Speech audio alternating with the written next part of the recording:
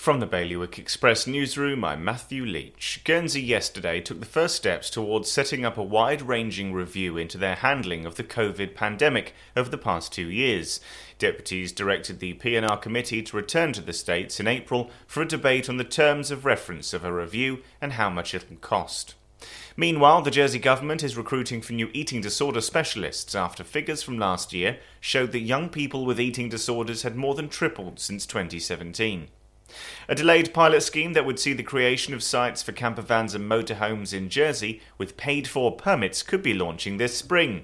And the UK government said yesterday, on Holocaust Memorial Day, that Guernsey and Jersey have agreed to take part in a national initiative to make all records relating to the Holocaust available to the public for the first time.